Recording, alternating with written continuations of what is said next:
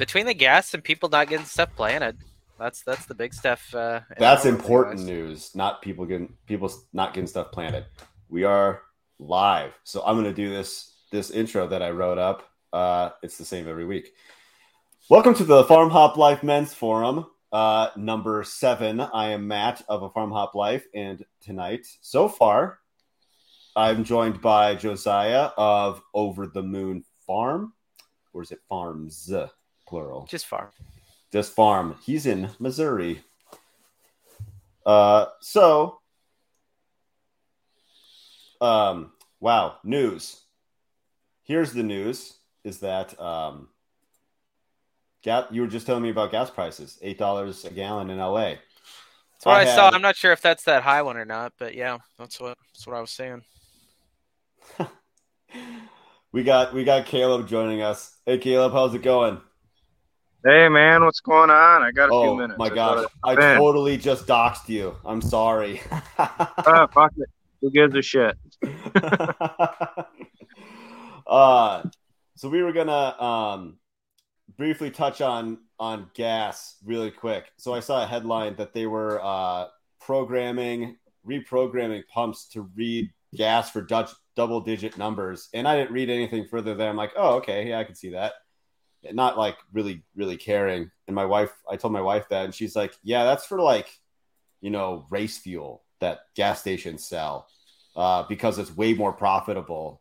So it makes sense that they would just sell race fuel. And so when race fuel is like $15 a gallon or whatever, they need to read double digits, obviously. I'm like, oh, okay, that makes sense. So it's just clickbait trash is what I saw. I have seen they reprogrammed the stations near me for over 100 on a transaction. I don't know what it actually gets up to, but right.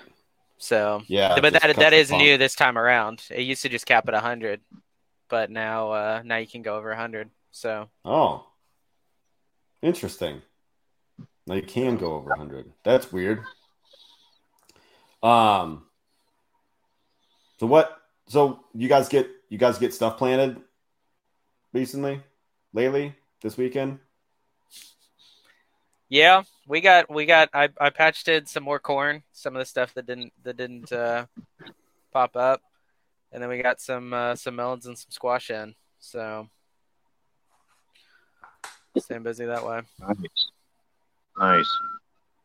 What about you, Guy, Alaska? Just taters. Is that the only thing that grows? Well, they do grow well. They do grow well up here. That's one of the historical foods that people grow. But no, it's just to plant that, I had to put a bunch of slab wood down on top of the muskeg, and then put a bunch of sawdust on that, and then put the potatoes down, and then put compost over top of that. So it's just a lot of work just for that. But we would like to get some squash in. We'll see. I think squash, zucchini, those kinds of things grow pretty well, but we haven't had rain for like a week and a half too. This is one of the driest months of the year. April and May are the driest. So I actually got to go water the taters. That's weird. That's kind of weird. It's like that is weird. Yeah, we're in the rainy season for us here in Montana now, and I'm actually surprised that it's like still rainy here, because normally it's just like dry on top of dry, and it just keeps raining. Which whatever, we'll take. Right. So yeah, we had I had to burn some brush the other day, and you got to keep a bucket and a chainsaw with you, because the hemlocks up above, they grow like these lumpy growths on the branches that get full of moss and stuff, and that's so dry. I actually had one catch fire, and so you got to cut the tree down when you're burning before it can spread to something else. So just 2 or 3 days of no rain here, and it dries right out, because that sphagnum moss holds the water, but then it evaporates the water really quickly too. That's kind of wild, man. Wild Alaska. Mm-hmm. Right. So let's jump into, if you guys don't have any other further like news stuff, like planting, that's important. let's get into ethics, principles, and whatever else I wrote. Ethics, principles, and morals of raising meat. And that's not just raising meat either. I even included hunting and fishing included in that. So, do you guys? I mean, you guys have processed animals before, obviously, right? What have you processed? Let's start with livestock. Goats. I'll Oh, send go it to you. Just you go Oh, ahead. okay. You've been around. Goats, chickens, pigs. I've helped with a cow. That seems like a sheep. lot of work. It was. Those are the livestock that I've done, and then basically everything wild in Missouri that's killable and processable. I've done. So Wild and killable in Missouri. You ever eaten homeless man? What about you, Guy? Oh yeah, just about. Well, when I was in Michigan, whatever, it was wild and killable there too. I mean, I didn't need I mean, I've skinned almost everything, but I haven't eaten almost everything. But yeah, eating woodchuck, porcupine, all that. Those are all, I think, overlooked meats that are really fine meats, to be honest. Yeah, goats, sheep, cow once, that sort of thing. Deer, plenty of deer. Yeah, I'm not above eating a porcupine or a woodchuck. I'll tell I'll you try what, it. they're very good. Woodchuck good as slow cooked. Porcupine's good in a stew. Good to know. Can you use the quills on a porcupine for like skewers and? No, Oh, no. I mean, you can save them for. I mean, people do quill work, which is similar to bead work. You know, they'll dye the quills and weave little baskets, things like that. I didn't know that. Now I'll have to look that up. I'll have to look that up Yeah. later. Yeah, it's pretty the good way. We're big on that. Still are. I don't have as much processing experience as you guys. Just like, I've been hunting since like 12 or 13. So like help other people process their stuff. Did 25 meat birds last year. But that's kind of like the extent of like I did turkey once. More work than a chicken just because of the size, but it's easier to get your hand in there to clean them out. But have yet to, I think I'm gonna try really hard to get an elk this year. So that's kind of like one of my big goals is my buddy's got like 200 head of elk herd that passes through his property quite frequently. Like you could almost predict it. And so he's like, they keep eating all my hay. They ate like $4,000 or $5,000 worth of his hay last year. And so he's like, we need to more intensively manage this herd because you can't be having that. Do you guys, when you do take, let's start with hunting.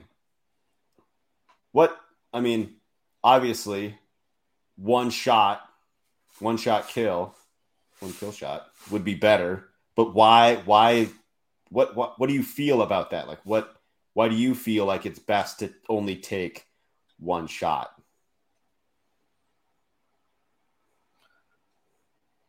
I mean, I think that's kind of a new idea, honestly.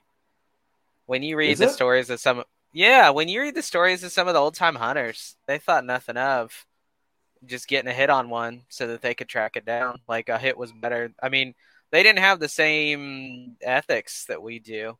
That's interesting. Okay. Even when sport hunting, kind of came back, not that long ago in America, it wasn't unheard of for people to just get a hit so they get another hit, kind of a thing. So it's kind of new, honestly, to want that one shot. I don't know. Like for me, I don't like to see the suffering. Same. But at the same time, when you see a wild animal get torn apart, see a deer get torn apart, alive or whatever, going out and finding a chicken that's been ripped apart and is getting eaten alive. Like, that stuff happens in the wild. I'm not saying that we shouldn't try and rise above that, but at the same time, like, I go for a one-shot kill partially because I'm on a small piece of private and I don't want the animal to run. More than, I guess, from an ethics standpoint, wild animals die horrible deaths. If I can do better than that, then great. But if not, I'll do my best. But I don't know necessarily that there's anything ethically against taking 2 shots or 3 or 5. I mean, it makes you look like a bad hunter these days. But other than that, I don't know that there's ethically anything wrong with it.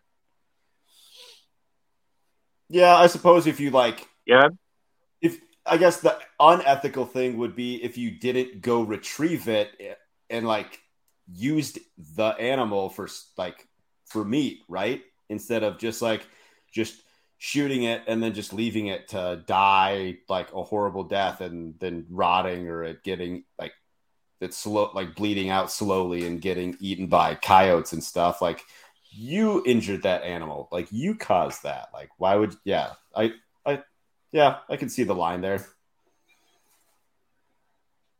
Yeah, I think too. As far as ethics go, when it comes to killing an animal, I think there really ought to be a different standard between livestock and wild animals.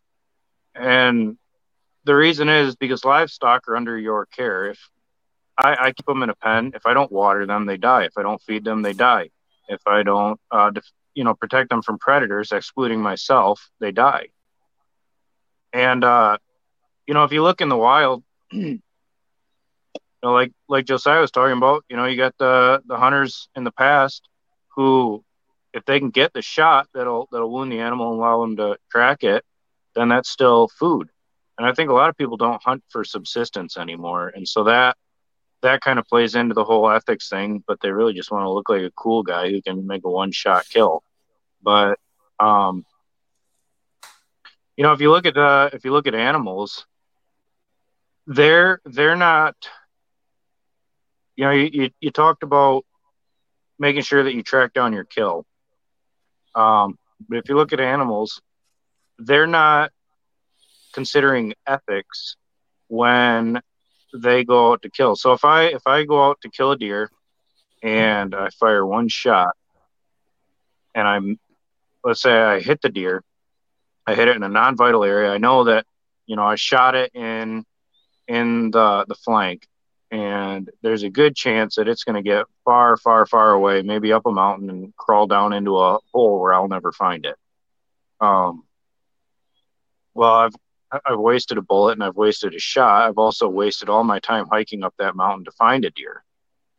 So it behooves me to make sure that I can make a shot, because I'm just trying to live. And animals are the same way. When they go out hunting, they have limited energy to expend. You look at lions, they spend most of their days sleeping. Even my dogs outside spend all day and all night sleeping. They barely get up if there's a bear in the yard. If he comes close, that's when they're willing to expend the energy to run him off, because their resources are finite, just like ours are. And so if most people don't like to bring in utilitarianism into ethics, and I of all people, I think, don't either. But when you want to bring it down to its most basic level of survival, there is some utility involved there. But then when you consider livestock, that's a whole different story, because no longer am I the hunter. I'm now the caretaker.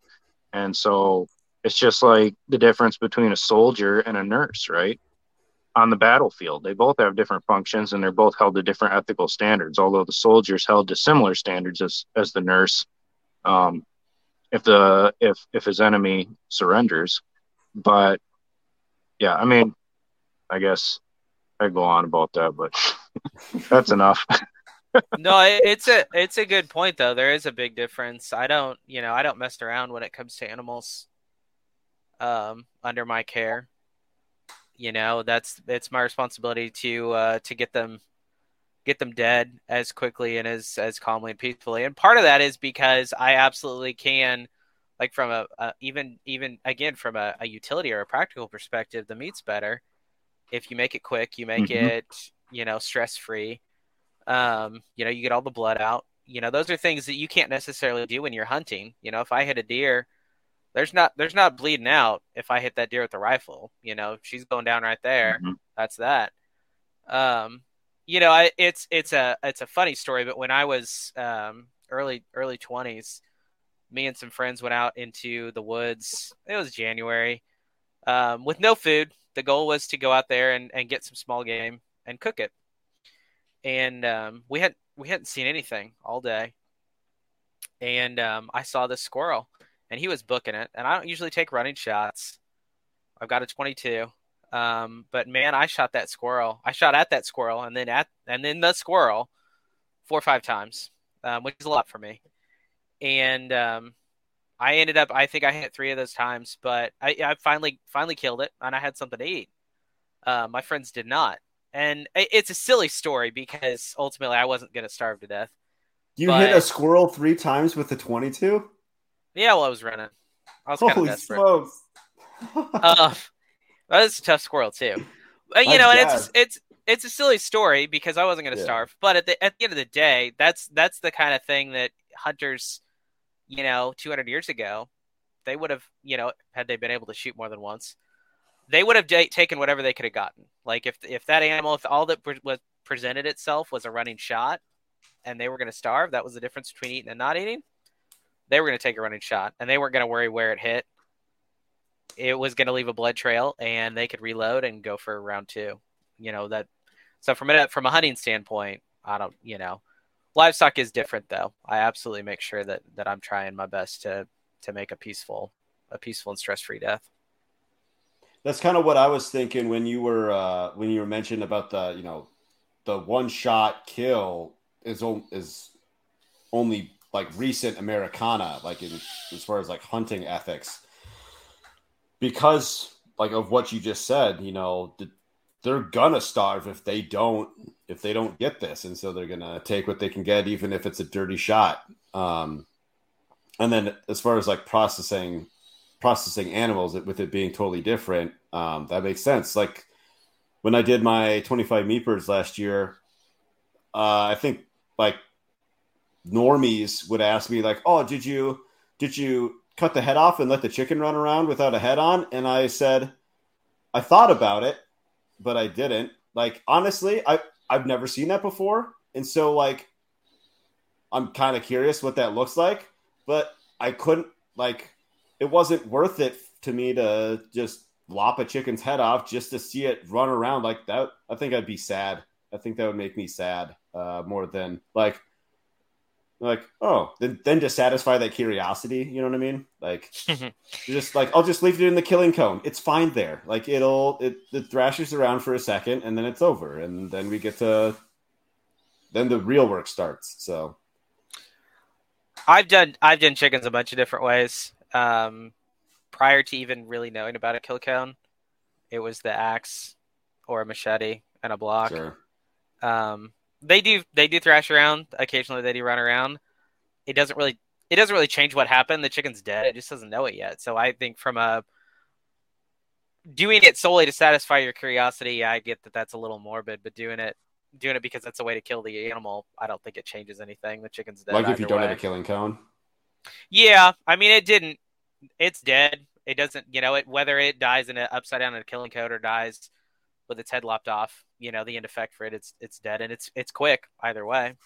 So yeah, it does make less of a mess in a killing cone though, and they bleed out better. And all that blood goes right into a trough if you want it to. It's not just sprayed everywhere. And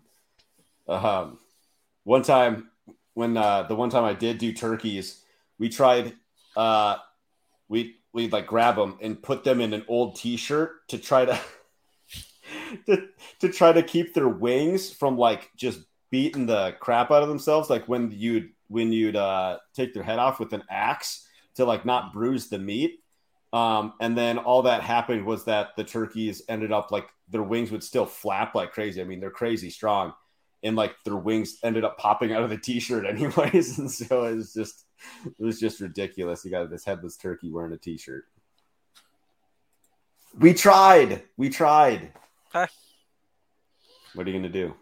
Yeah, my learning moment. Yeah, learning moment. Taking life is never a pretty thing. I mean, if it is pretty and innocuous, I think you have a bigger problem, because then I think that takes away. I mean, you look at those suicide pods, right? That when you take out that element of what it actually takes to kill something, to end something's life, that's when you have a problem, because you don't see. I mean, you don't see the lifeblood coming out. You don't see the death throes, the struggle, and yeah, I just think that it's important to. I mean, the kids are out there slaughtering stuff with us too. We prefer to use a knife to allow the animal's heart to pump the blood out, but you make sure it's a nice sharp knife. But yeah, I don't like it being, a little gassing or whatever. I think that's the kind of stuff you want to avoid. But yeah, you keep it as calm as you can for the animal. Mess, I'm not so worried about. I live in the woods. Let the blood go everywhere and water the ground. It's good fertilizer. Right. I did talk to a guy recently who raised rabbits and I think chicks for pet food, and so things like snakes and dogs, I guess, they would rather have the animal whole, because if it's like headless, like it's like I don't know, they just have like this weird thing. And so he said that he would get like CO2 or something like that and create like these little gas chambers for his rabbits. And I'm like, that is so messed up. He's like, yeah, it was, but that was the market I was in. Like, right. It's just sound. I've never heard anything like that before. It's so weird. Yeah, if you think about it from your perspective, how would you rather go? Would you rather, have somebody cut your throat and be looking at your blood spraying everywhere? I asked somebody who's had their throat cut before. Sorry. Anyway, I'd rather circle back to that. Yeah, I'd rather be gassed. But at the same time, with an animal, we're making it for food. But yeah, for animals, the food is going to be different. I did the same thing when I raised quail. I think probably at least 50% of my market was for pet food and primarily for food for raptors, for falconers. Sure. And anytime I had an order for that, I'd go catch the birds. I'd smack them on the back of the head with a pair of pliers. And that was that. And in the bucket they'd go.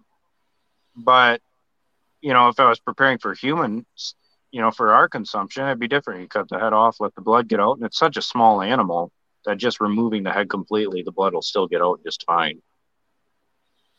But yeah, I mean, at the end of the day, whether pliers to the back of the head or just cutting the head off with a knife, that's still a lot quicker than a snake or a cat or a hawk is going to do for that animal.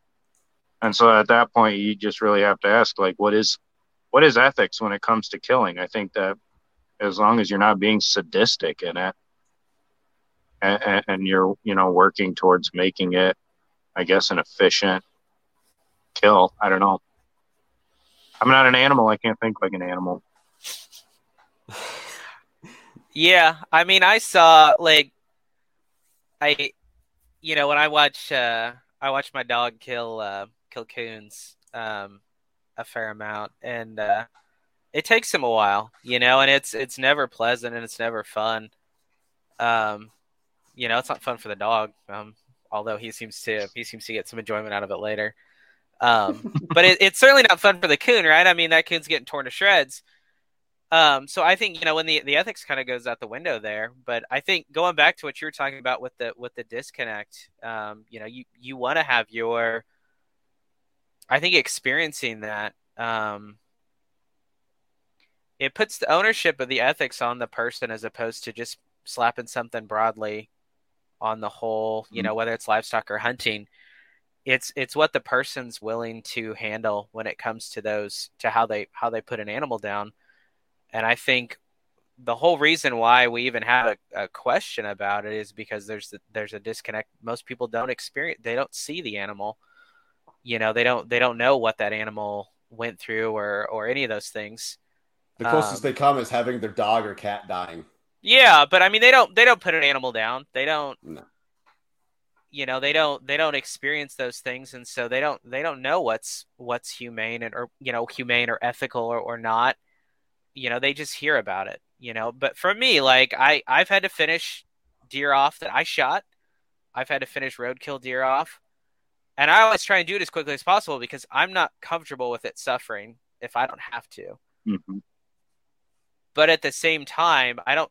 That's me. That's my. I don't know that there's like some universal ethical thing. If I'm going to eat the animal, that's it for me. At the end of the day, I'm going to do the best I can, but it is what it is. So, but I think it all comes back from that disconnect that that people don't know. They don't know personally what it's like to take an animal's life, and so they don't know. They don't know what's good. What's a good thing for the animal, or what's a good thing? What's a good goal to strive for anymore? Right.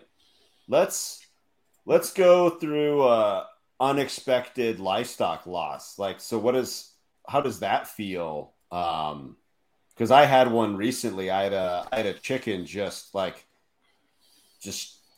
unexpectedly die. Didn't like nothing happened to it. Like it wasn't attacked.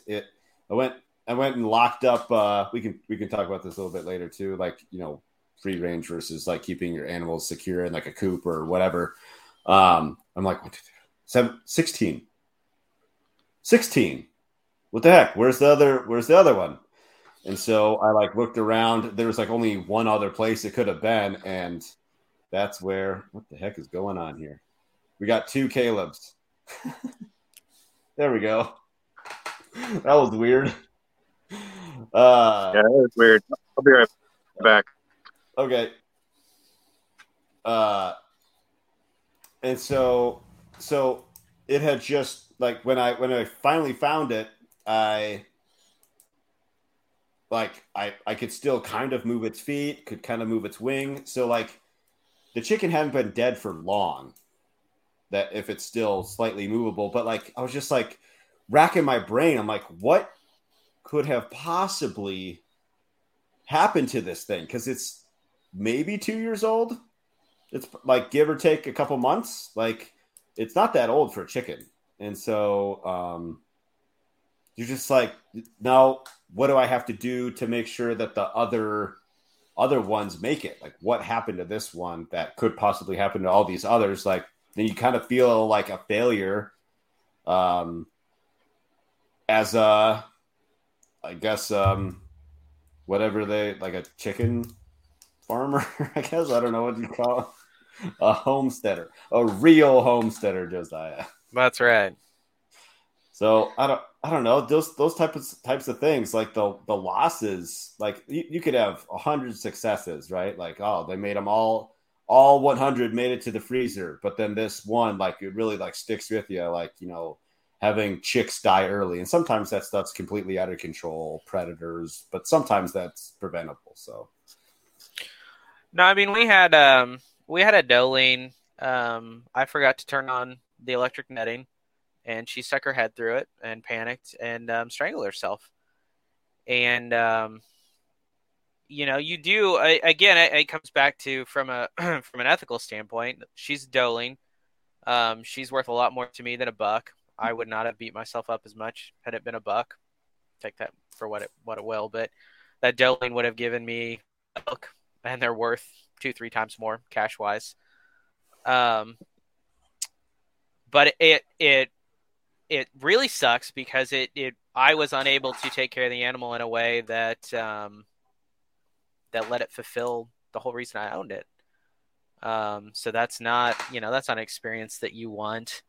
And we've had chickens drop over, and we've had raccoon incursions in the chicken house, and some of that was failure on my part. Maybe not the house wasn't quite tight enough, or with the doeling, the electric fence wasn't on, so it didn't shock her.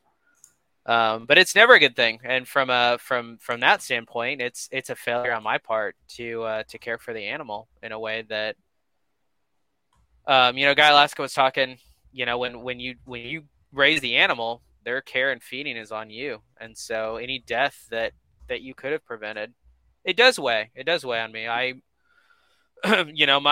My failure to press a button on the fence charger killed an animal. So that's never a good thing. At the end of the day, it's an animal. I didn't kill anybody. So it's not going to weigh on my conscience forever. But I make sure that fence is turned on every morning. So that's not great, but it is what it is. What about you, Guy? Unexpected losses? Oh yeah, plenty of. Even since getting up here, we've had this winter was especially tough. I think when we first got up here, I was so busy trying to build a house and everything that our dogs, one we bought to be a stud was his sire was from Turkmenistan, and his dam was from what I would consider to be our country's top breeder of the breed, and we're hoping and every day my son told me that he's not eating today, and so I went down and looked at him. He was skeletal, and and so I had to take him out that day down, and that was rough. That was, pardon the pun, rough dogs. Anyway, hey, Guy, your audio is pretty. Yeah, pretty he's a great dog. Yeah, I don't know.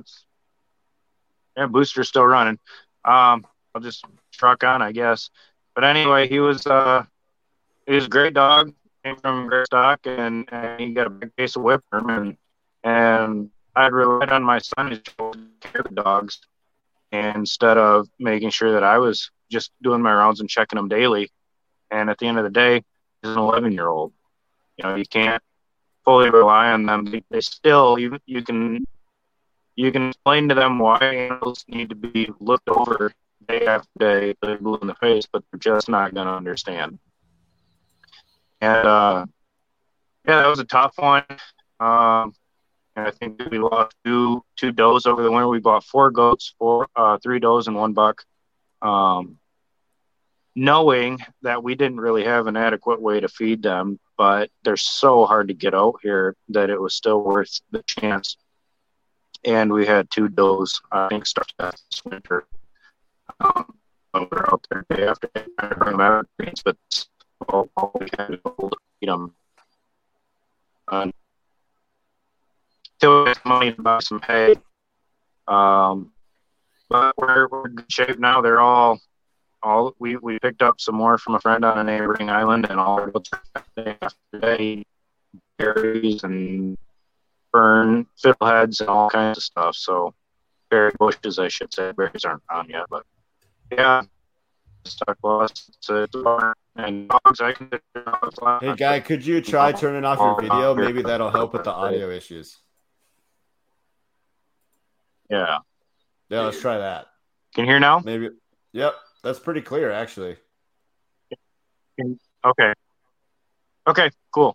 Yeah, so I was saying, I consider dogs livestock too, because even though they're, we have relationships with all our animals, including our goats. I'll pet them, call them by name, go love on them, and then the next day eat them if that's it's time for it. So, right.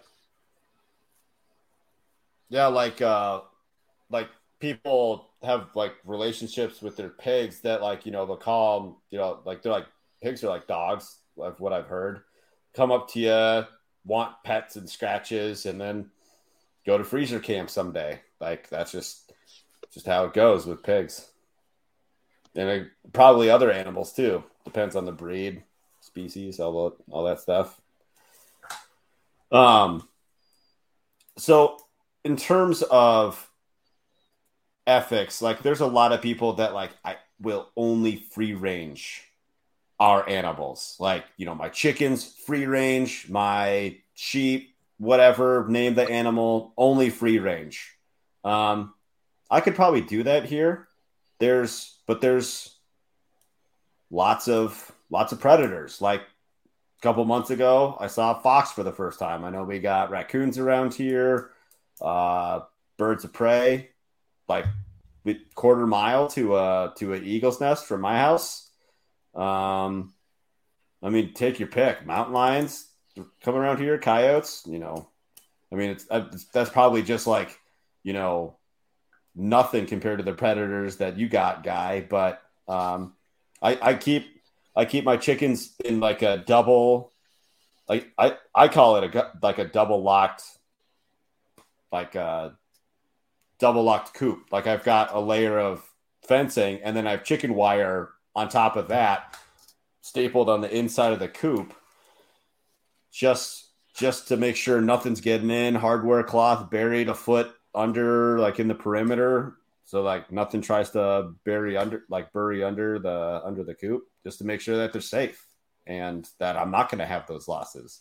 And when I do let them out of the coop, they're just in a chicken run. There's lots to scratch and peck at. Like I could probably do chicken tractors, but then that's just more work of moving them. So maybe someday I'd switch it up and do chicken tractors instead of a coop. But I don't know. I built the coop. It's here. It works. I had bad luck with the chicken tractor, so I'm not a huge fan of them, at least in my use case. How so? I had a raccoon dig under it in one night. And, kill most of the meat birds. So not something I'm interested in doing. It may be a different story. So that was at my parents' house. They didn't have a dog at the time, so maybe that would be a different, some more deterrence of some kind. But yeah, I wasn't a fan, and I didn't really free range until recently. So there's that whole, acceptable losses. We just lost our first bird. I don't actually know what happened. Free ranging. I don't know what happened to her.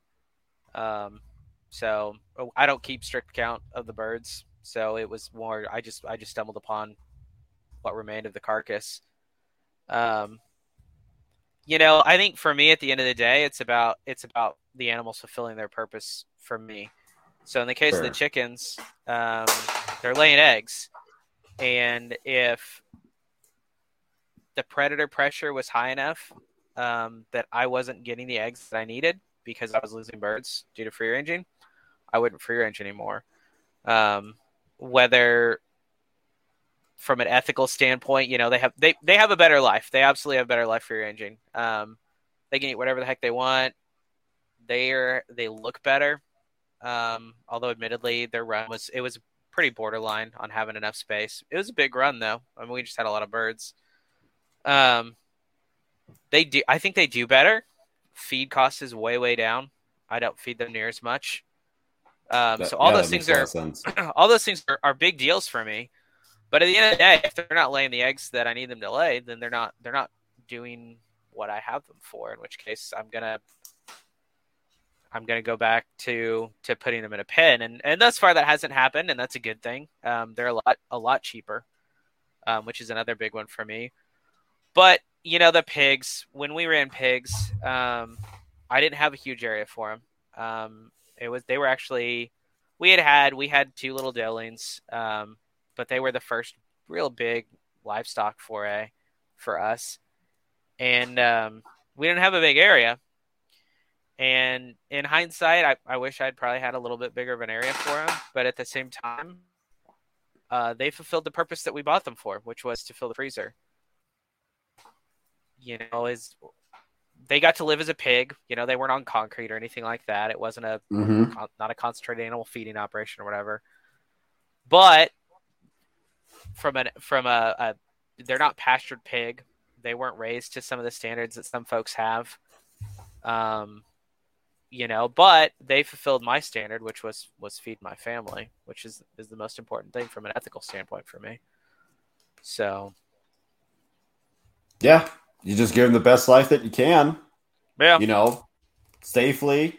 Uh, give them proper nutrition. I know a lot of people don't give a crap what they feed their chickens, but like if you're eating those eggs and or eating that chicken that's going in your body, that's kind of messed up. And also if you're feeding your animals junk, how ethical is that?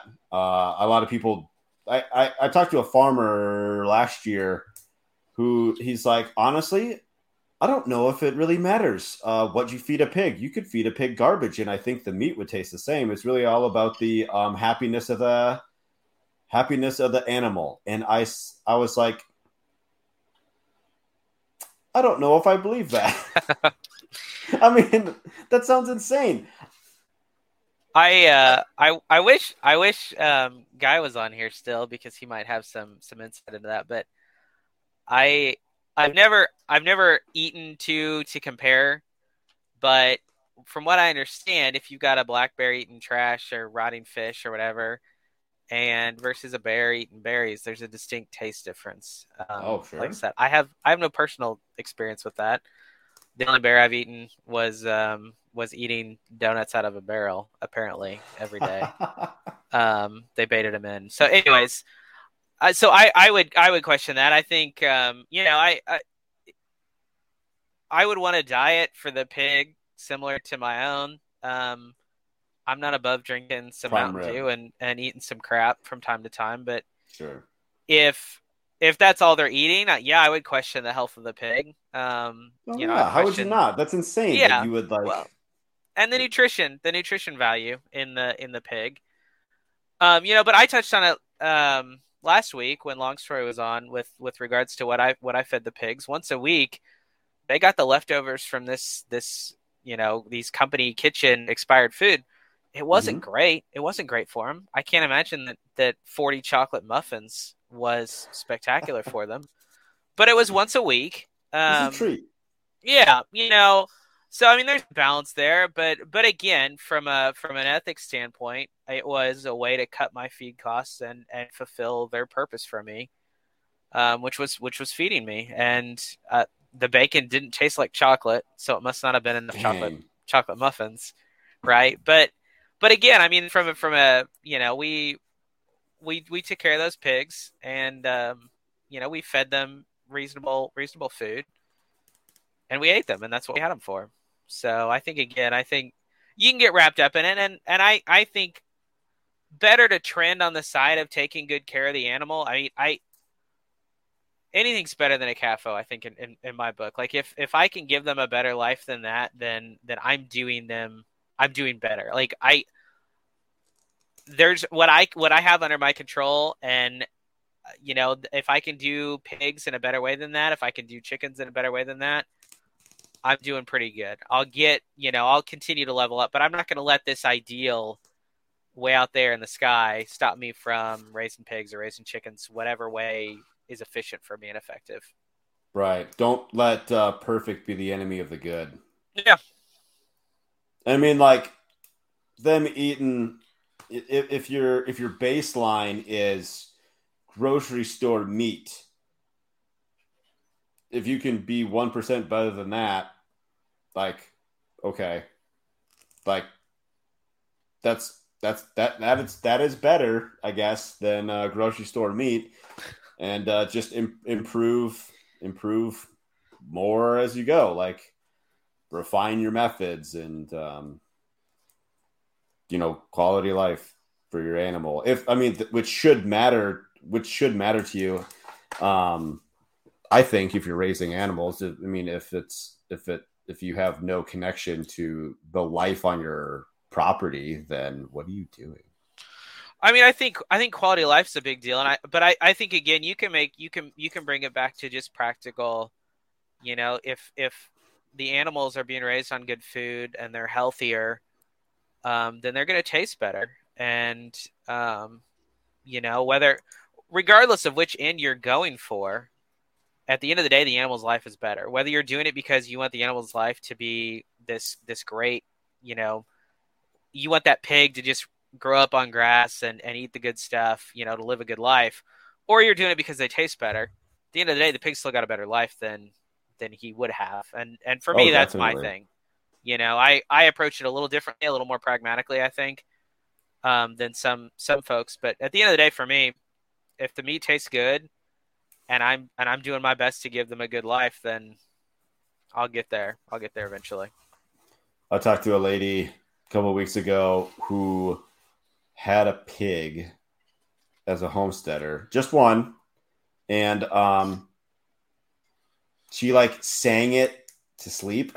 Like I'm not even kidding.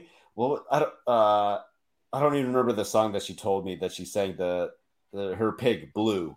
Their pig named Blue. She sang it to sleep every night. And man, that's like, and when they moved properties, they weren't going to take the pig with them. She gave it to a sanctuary for it to live out the rest of its days. When like some homesteading friends of theirs we're like, oh yeah, we'll take it and we'll process it. She's like, no, I'm going to give it to a sanctuary. Now, if between, I'm not even saying anything's wrong with that. That's her pig. She can do whatever she wants with it. I don't really give a crap. So somewhere between, store-bought meat and that is where I want to be. I'm not going to sing my chickens to sleep. If I ever do get pigs, I'm not going to sing them to sleep. Like something so small, like a couple, I want to say probably 2 months ago, one of my chickens had their toenail like ripped off. Like it was just bleeding all over the place. And I saw other chickens like pecking at it. And so I jumped online, asked people like, what can I do for it? Blah, blah, blah. Like if you care that your chicken's toenail ripped off, like I think you got the right frame of mind, I guess, like in care, like, will this get infected? Are they going to die? I don't really like, I'm not going to hand feed a chicken, but I don't want it to suffer from an infection. So do I take it out now? Do I wait and see? That type of thing. I think it's a good point with regards to scale too. I mean, if you had 1,000 birds, one of them wouldn't matter. So I think that's a good point towards scale. I mean, I guess it wouldn't matter. It would matter a lot less when it comes to the, if you have 17 birds or 16 birds or whatever it was that you said there, that's a big percentage. And I mean, I like the math changed even for us, going from, we had 2 goats and man, we babied those goats. And, now we have 15 does. And the math has changed a little bit. We sold a doeling, a couple weeks ago. We had, expendable animals, or expendable does for the first time. And so it's kind of a weird moment when you get to that point where I mean, obviously you're going to care, but there's that difference. But I think when it comes to the scale thing, I think caring, I think not having so much, and having that connection so that you still care about the livelihood of the animal, that's a good thing. When you see those videos, the secretly recorded, hidden camera videos of the concentrated animal feeding operations. Yeah. Where they're just chucking the animals out the door. There's no connection anymore. They don't care. It doesn't change the bottom line for them. I think you're right. I think somewhere between, singing the animal to sleep and that experience and having a connection, while still letting the animal, getting the animal to fulfill why you have it. That's a big deal. Somewhere between there. It's so different, for me than the dogs. I love my dogs, but at the end of the day, it's a dog. I don't sing my dogs to sleep. I have a dog that I love. Best dog in the world kind of a thing. I don't sing him to sleep. He's a dog. He does what dogs are supposed to do for me. He provides security, kills coons. He lives a good life, but he's a dog. So there's somewhere in between, like you said, that pig and the CAFO, there's a good place for livestock and for animals, I think, in general. Yeah. There was something I thought about, and then we'll go through a couple of Dylan's notes really quick. Do you know Steven Rinella of Meat Eater and the Meat Eater show and podcast and all that? I was watching a talk with him, and this guy showed up to like one of like his talks at like a bookstore or whatever, and he's like, the guy was like, you disrespected animals, you have no idea about deer or elk or whatever. And Steven Rinella's point is like, through hunting and studying these animals since I was like 10 years old, I know way more about them than you ever will, just because I've studied their patterns, their habits, what they eat, just their entire life, like their life cycle. I'm through hunting, I can, like, I have that knowledge about them, and through knowledge and understanding probably comes like compassion and like some level of empathy. It's kind of like how traveling, oh man, like traveling helps you understand other cultures type of thing, where you can't be that much of like a racist or a bigot if you go travel the world, right? I mean, experiencing all these other cultures and stuff. I mean, it's like, just that, like when I saw that clip of Steven Rinella, I was like, that's a really good point. These vegans are like, or, PETA people, whatever, they're so quick to just call us just like, barbarians or whatever, that, we just like killing animals because it's fun. Like, it's really not that fun. But it, we give it a good life, and it's just, it doesn't even have a bad day. It has a bad couple of minutes, and then it's over. We're like these animals aren't living long enough to get cancer and die slowly. Yeah, I mean, we do give them a better life in that regard for sure. And I think, I love that clip of Steven Rinella. Actually, I showed a coworker that I had a discussion about veganism with. I love that clip. It's a good one. But I think for me, with deer hunting is a good example here. I care about the habitat that I have. And I care about the deer numbers, and I want the deer herd to be healthy because I want to continue to hunt. And I want my kids to be able to hunt. And so I care. So I don't kill deer indiscriminately. And I care about the population, and I don't kill deer if they've had a rough year or if I'm not seeing a lot. And it's no different than these goats. These goats provide me a purpose and a reason. And so I'm going to take as good of care of them as I can because they are important to me. And they're not just important to me because it's a goat. They're important to me because it's how my kids get milk. And that's something that, like in that clip with Steven Rinella, they're people that when the animal doesn't have a purpose for them, when the animal doesn't have a reason for being, it matters less to the person. They don't understand the animal as well, or the efforts that we do to take good care of them and to to give them a good life, because I have a vested interest in the animal's livelihood that they don't have. And then think about the deer itself. Like, that deer gets to be a deer. Like, it doesn't have, like, it's not contained in any way. Like, it jumps fences all the time. Just gets free range. And then one day, its life ends and ends up, but if you think about, what if we treated all other animals like that, all domestic animals? That would be crazy. That would actually be kind of cool if we, like, instead of like let's bring back these big elk herds. Like, if you look at like a map of like everywhere where there used to be elk, it was, southern Canada all the way down to like Florida, right? It was just throughout the entire throughout the entire United States had elk on it, like, and bison and like all these other things. What if we just had goats and stuff just running around? But like the way we, like, society lives, that's not practical. Which is a whole different discussion. Maybe have a topic for next week there. Maybe. Like, what if we just let all the animals free range? That would be crazy. Our society would look a lot different that way. But I mean, that would be kind of cool to just like have these massive populations, healthy populations.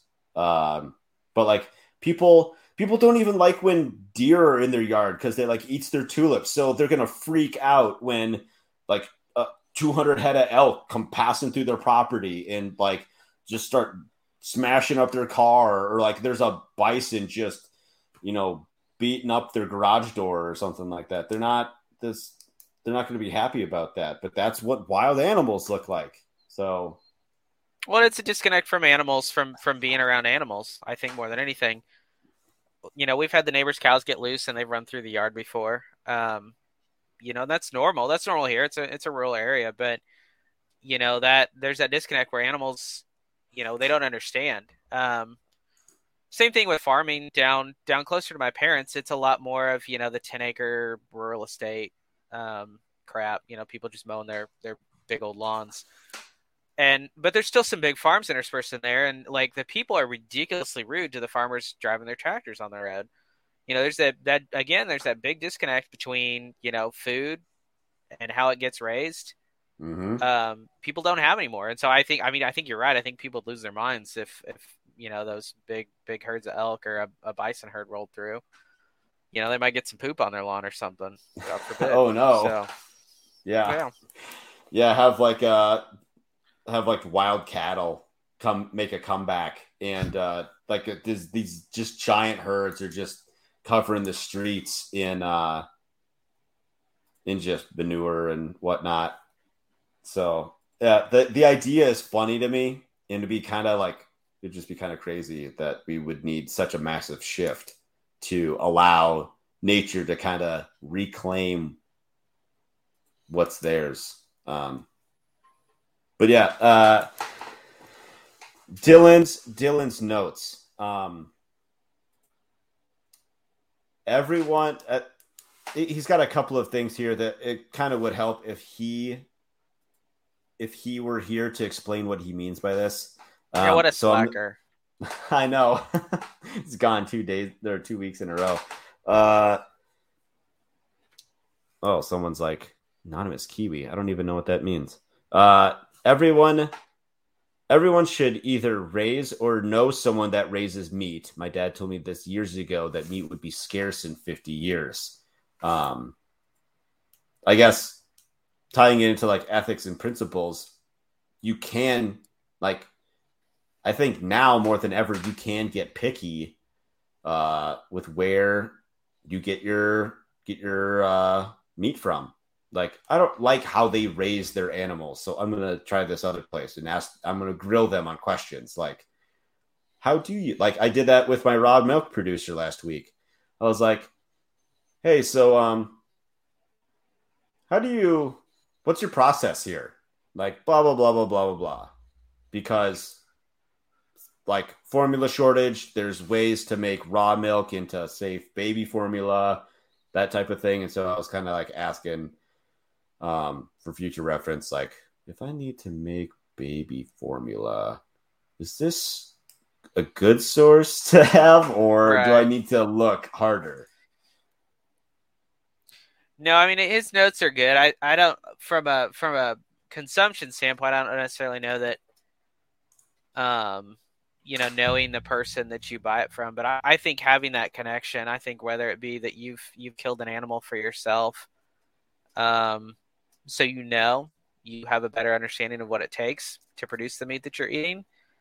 But I will say, I mean, I think we've talked before with the supply chain issues. I think it would behoove everybody to have a little bit closer connection with some of their food, just from a standpoint of being able to get it at some point. I don't know about meat scarcity, but from a long-term perspective. But I mean, we saw meat scarcity from a short-term perspective, so it did happen. And there were people that couldn't buy eggs, but they bought eggs from us because they knew us. So there is a lot of good reasons to have that connection and to know,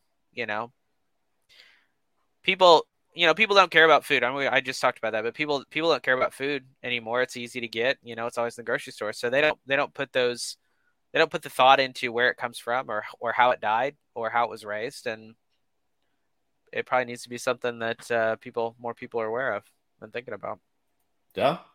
Maybe next week we could talk about, is meat actually under attack? Like meat producers under attack. The Impossible Burger, Beyond Burger, trying to get you to eat soy-based trash. Could be a good topic for, like, is there it'd be something to talk about. I'm going to try not to make this my conspiracy podcast 2.0. I'm not going to go there. But anyways, but yeah, you got anything else you want to wrap up on? I got nothing, man. Sweet. So, who are you? Again, where can people find you and see your carefully curated tweets that are gold in every... Oh, I'm not sure about any of that, but post, yes. Josiah Young, Inventive15 on Twitter. That's where you can find my apparently gold tweets. So you post some good stuff. Yeah, you had some pictures of your kids recently, so helping out. That's right, helping inflate that pool. So that's right. Yeah. Yeah. And I am Mentor Roaster of Farm Hop Life. You can find me almost everywhere. You can start at farmhoplife.com. And we'll figure out a topic for next week. So appreciate everyone listening. See you later.